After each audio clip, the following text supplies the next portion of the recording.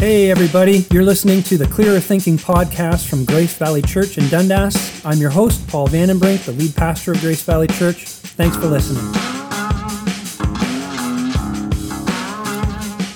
All right, guys. Hey, welcome back. Hope you all had a good weekend.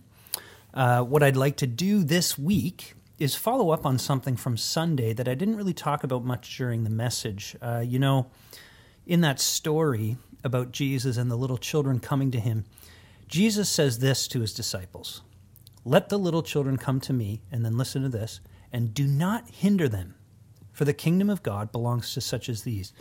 So the disciples were hindering these children from coming to Jesus.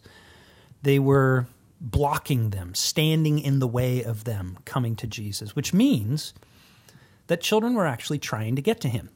In other words, children were attracted to him. And this is something worth noting. Psychological studies have found that children are primed. They are psychologically disposed toward belief in God. They're inclined to believe in God. They don't have the kind of hang-ups about faith that older people seem to have. Now, typically in our culture, we would see that as kind of a negative thing. We think that, kids are gullible and naive. They don't have the cognitive ability to doubt the extraordinary stories that we find in the Bible. But I want to suggest another possibility, and that is this.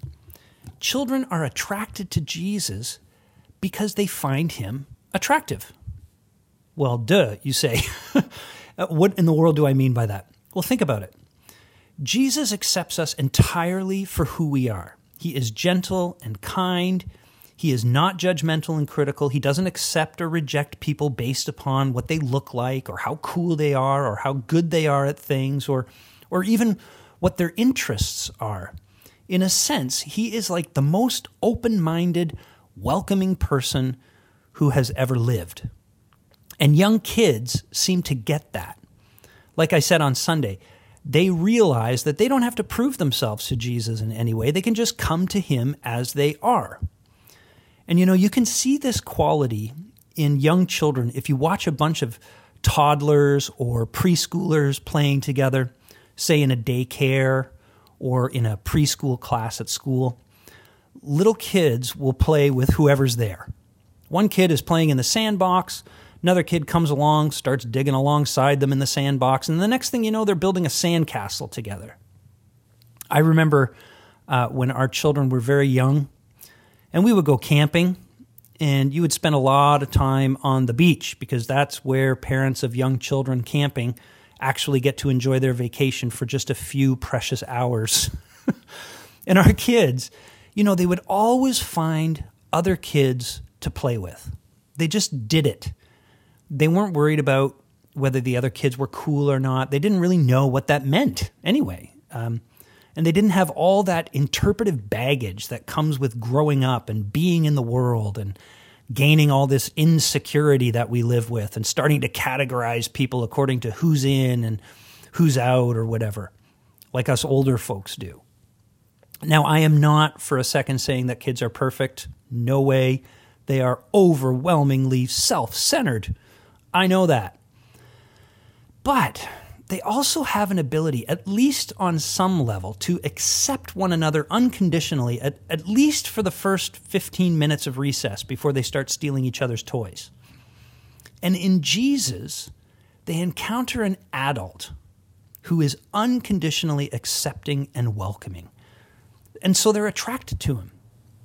Now, it's incumbent upon all us adults, and particularly parents, not to hinder our children from coming to Jesus. And I thought I'd just spend a few minutes talking about ways that we can do just that, ways that we adults, and I am thinking especially of parents, but all adults, ways that we can hinder our kids from coming to Jesus, encountering Jesus, and learning to love Jesus with their whole hearts. Christian parents want their kids to love Jesus, right? Of course they do. Well, how can we avoid being a hindrance to that rather than an encouragement to that? And let me just say, okay, I have hindered my kids from coming to Jesus. Even my wife has hindered my kids from coming to Jesus. And you will do that too, because we're sinners. And because we're sinners, we will sometimes be deterrents to our kids loving Jesus rather than encouragements. Sometimes Jessica and I would pray, Lord, please draw our children to you in faith despite our parenting. And so you got to just own that will happen. But don't be discouraged by that, because the key is what you do with it. When you are a hindrance, how do you handle it? And I suggest you turn it into an encouragement. That's how you handle it. Let me explain what I mean. One way to hinder your kids coming to Jesus is when you caricature Jesus. You know what a caricature is, right? Those street artists who do caricatures during festivals, they take a character trait of a person and then they blow it right up, way out of proportion. So if you kind of have a bit of a big forehead, they make it huge. Or if you have a prominent chin like Brian Mulrooney, now it becomes massive. That's a caricature. And we can sometimes caricature Jesus. Sometimes we can so emphasize the gentleness and tenderness of Jesus that we make a caricature out of him. Jesus, who is so meek and mild, almost becomes spineless. He's your best friend who never says anything negative, never makes you do anything you don't want to do, never calls you on the carpet for your sin, never really expects much from you. And we can emphasize the acceptance of Jesus so much that he's nothing more than some sweet, smiling yes man who never makes you feel guilty for your sin. He's never disappointed in your behavior. But even in this story, we see that sometimes Jesus does get angry. He was angry with the disciples, and that doesn't mean he doesn't love them. In fact, it's the fact that he loves them that gets him angry. Our children need to know that Jesus accepts us as we are, yes, but he's not satisfied with us remaining as we are. Because he loves us, he doesn't want us to stay selfish, for example. So, parents, don't be afraid to teach your children that Jesus is not just a Savior, but a Lord. Your kids need to see in you that you are trying to follow Jesus because you love him. And Jesus wants them to follow him because they love him. With young kids, a big part of that is teaching your kids to obey you because they love you. You're the first example of what God is like to your children. And often your kids will want to know why they have to listen to you. And when they're young, it's actually a good thing to say, because I said so. You are my child, and I love you, and I said what I said because I love you. Now, you love me, right? You love me too? Of course you do. So you need to show you love me by trusting me and obeying me. Remember Adam and Eve in the garden? God said, don't eat of the tree of knowledge of good and evil. Well, why not? Well, you'll die if you don't. Or if you do, sorry. He doesn't say why they'll die, though. They just have to trust him. And in doing so, they're showing God that they love him. As your children learn to obey, continually remind them that they are to obey you and obey Jesus out of love, not out of obligation. Not because they'll be punished if they don't. But remember, we hinder our kids when we don't teach them that Jesus wants them to submit their wills to him. Now, at the same time, we have to be careful not to caricature Jesus as like a stern taskmaster who's always pointing out our sins and our failures, always reminding us of how we don't measure up. If you look at Jesus in this story, what does he do? He scoops these little ones up in his arms and he blesses them. It's like he puts his mouth close to their ear and he whispers, "You know how much I love you? Let me show you." And then he gives them this massive bear hug. See, grace precedes obedience, always. Maybe you were raised in a home or in a church where you always were made to feel kind of guilty for your sin, that you could never measure up. And you always pictured Jesus kind of looking at you with a slightly disappointed look on his face. Know this. Jesus' death is love. He was willing to die for you. He was already pleased with you because of what he's done for you.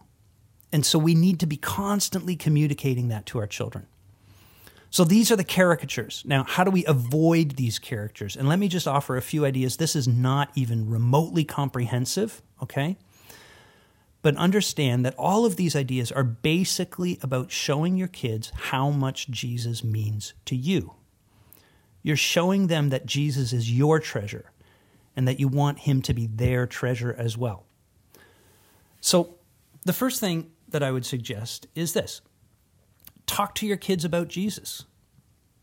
Talk to them about his majesty, his glory, who he is as the only Son of God. Talk about his love for sinners. Talk to them about how he accepted you, mom and dad, while you were still sinners. And this means you may have to let your kids know you're a sinner too. Be honest with your kids about how you fail at times, about how you don't do the right thing. And don't be afraid to be concrete. You know, this is a bit tricky because you have to do it in an age-appropriate way, and you shouldn't necessarily share all your dirty laundry with your children, even as adult children. But don't be afraid to share stories of your own sinful behavior and how Jesus forgave you and how you're seeking to obey him. And you know, one of the best ways to do this is to actually practice repentance and forgiveness with your kids. When you sin against your kids, make sure you ask them for forgiveness. I'm sorry mommy snapped at you earlier. I'm sorry daddy didn't play with you before when I said I was going to. When you fail your children, apologize to them. Say sorry to them even when they're at a very young age, and be quick to do it. You know, one of the most powerful evidences of faith in a believer is when we are quick to own our sin, and when we know it, we repent of it. I have had to do a lot of repenting to my children over the years. But when you know that you are in the grip of Jesus' grace, that he loves you beyond your wildest dreams, you will be able to own up to your shortcomings quickly and admit them to your children. This is how you turn a hindrance, I was angry or I was selfish, into an encouragement. I am so sorry that I hurt you. That was wrong. Please forgive me. And at the same time, you need to be quick to forgive yourself. Make it easy for your children to repent. This has been a real learning curve for me personally. Sometimes we parents, and I was guilty of this, we can make it hard for our kids to repent to us or to God. You know, we're angry with them and we let them know it. And then we kind of make ourselves in subtle ways sort of unapproachable. And maybe we say to ourselves, well, they can come to me and they can say sorry, but we don't have a posture of forgiveness towards our kids. And we don't really approach them. But Jesus doesn't wait for us like that. He came to seek us and to save us. Seek out your child when they sin and encourage them to repent. And when they do repent, when they do say sorry, forgive them. Forgive them, forgive them. Don't question the sincerity of their apology. You know, unless they've done this for like the 100th time in a very short period of time, and they're pretty dismissive about their apology. They just say it to kind of get out of trouble and get over the issue and the situation because it's kind of uncomfortable. But if they say sorry, forgive them and move on. Forget the incident. Either actually, like you can't remember anymore, or figuratively, if you do remember the incident, you treat them as though you have forgotten it. All right, so that's the first thing. The second thing, you got to treasure Jesus yourself, friends. When you love something, you try to learn as much about it as you can. If you love Jesus, you will try to learn him. You will study him. And the Bible and books on the Bible and theology and about Christian living is a big way of doing that. The best way to hinder your children coming to Jesus is by demonstrating how unimportant he is to you by, you don't attend worship regularly. you don't really do devotions regularly. You rarely talk about him in the home, or rarely listen to worship music, or rarely involve yourself in church ministry or service opportunities. All that communicates to your kids that you don't really treasure Jesus. You may like him. You may think that he's pretty important. But lots of things in life are important, right? And he just looks like one of the many things that matter to you. But Jesus, as we've seen in the last number of weeks, he is an imperialist. He wants all of us. He wants to be not just important, he wants to be our treasure. And you communicate that to your kids by letting them see you treasure Jesus. They see you in prayer. They see you studying the Word. They see you listening to worship music. They see you heading out to serve a neighbor or someone in the church. You're involved in a ministry. All right, third thing is demonstrate sacrifice for Jesus. Over and over, the Bible says that there is a cost to following Jesus. We will make sacrifices for Jesus if we love him. We will deny personal desires we have in order to follow and honor Jesus.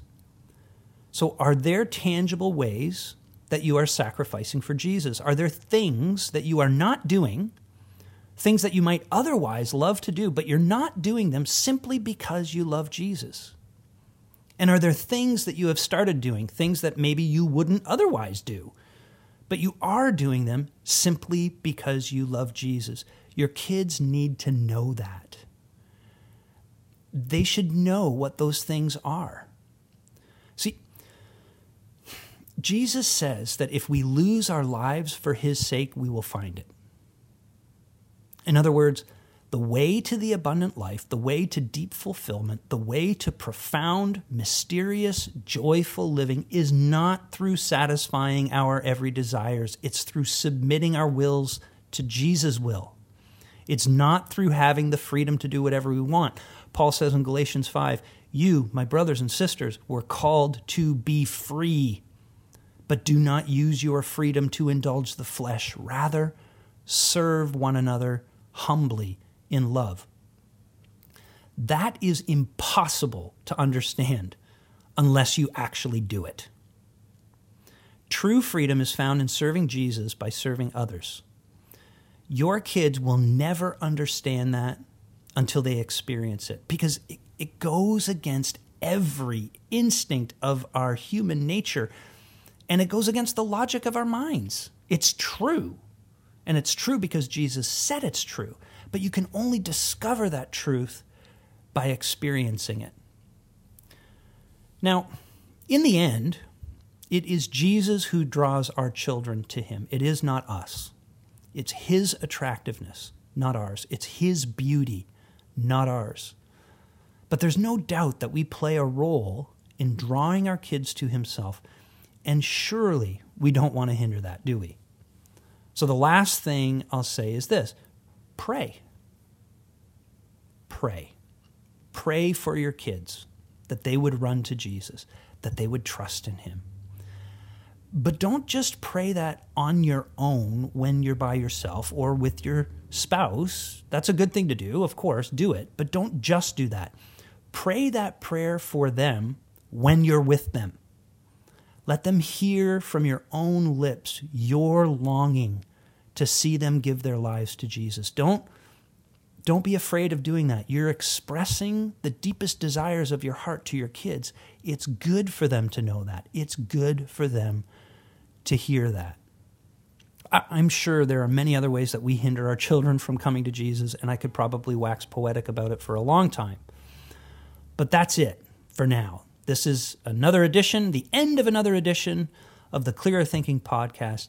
I hope you have a terrific week, and we'll talk to you next time. Cheers.